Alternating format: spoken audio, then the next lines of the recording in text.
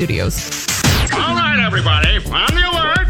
Here goes. This is a My Talk Dirt Alert update. A quick look at what's happening in entertainment. So much dirt. On My Talk. Well, this is going to be juicy.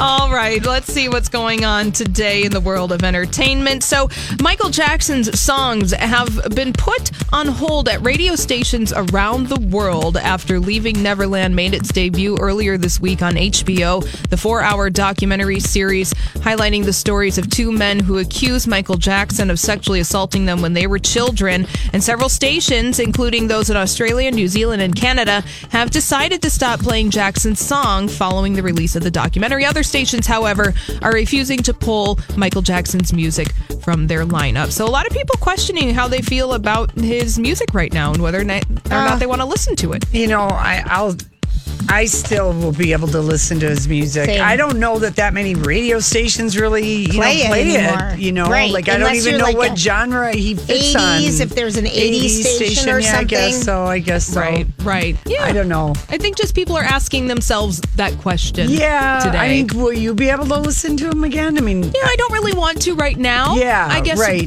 We'll see. Yeah, you're not gonna. Yeah. You're not gonna go, Alexa, play this, that, or the other thing. Yeah, not really. It in the was mood. really hard to watch, and it was really disturbing. And you just think, oh, Michael, he was both brilliant artist and then very so disturbed and so disturbed awful at the same time. Yeah, I know. Right. Lana Del Rey wants her forthcoming book of poetry available at a price point all her fans can afford. It will cost you $1. So she updated fans on the progress of her poetry book called Violet Bent Backwards Over Grass, and she said, I'm offering it for $1 because my thoughts are priceless. Wow. Okay.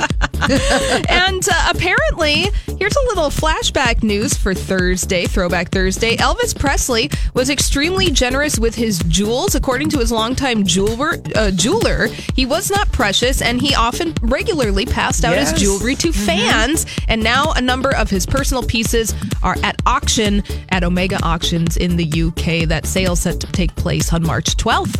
Yeah, he would just take rings off and give them to Take people. this. And he I'd love loved to be gaudy that big rich. stuff, too. Oh, Take yeah. this. Take my car. You look like you need one. Exactly. All right. Well, that's all the dirt this hour. For more everything entertainment, check out our website. It's mytalk1071.com.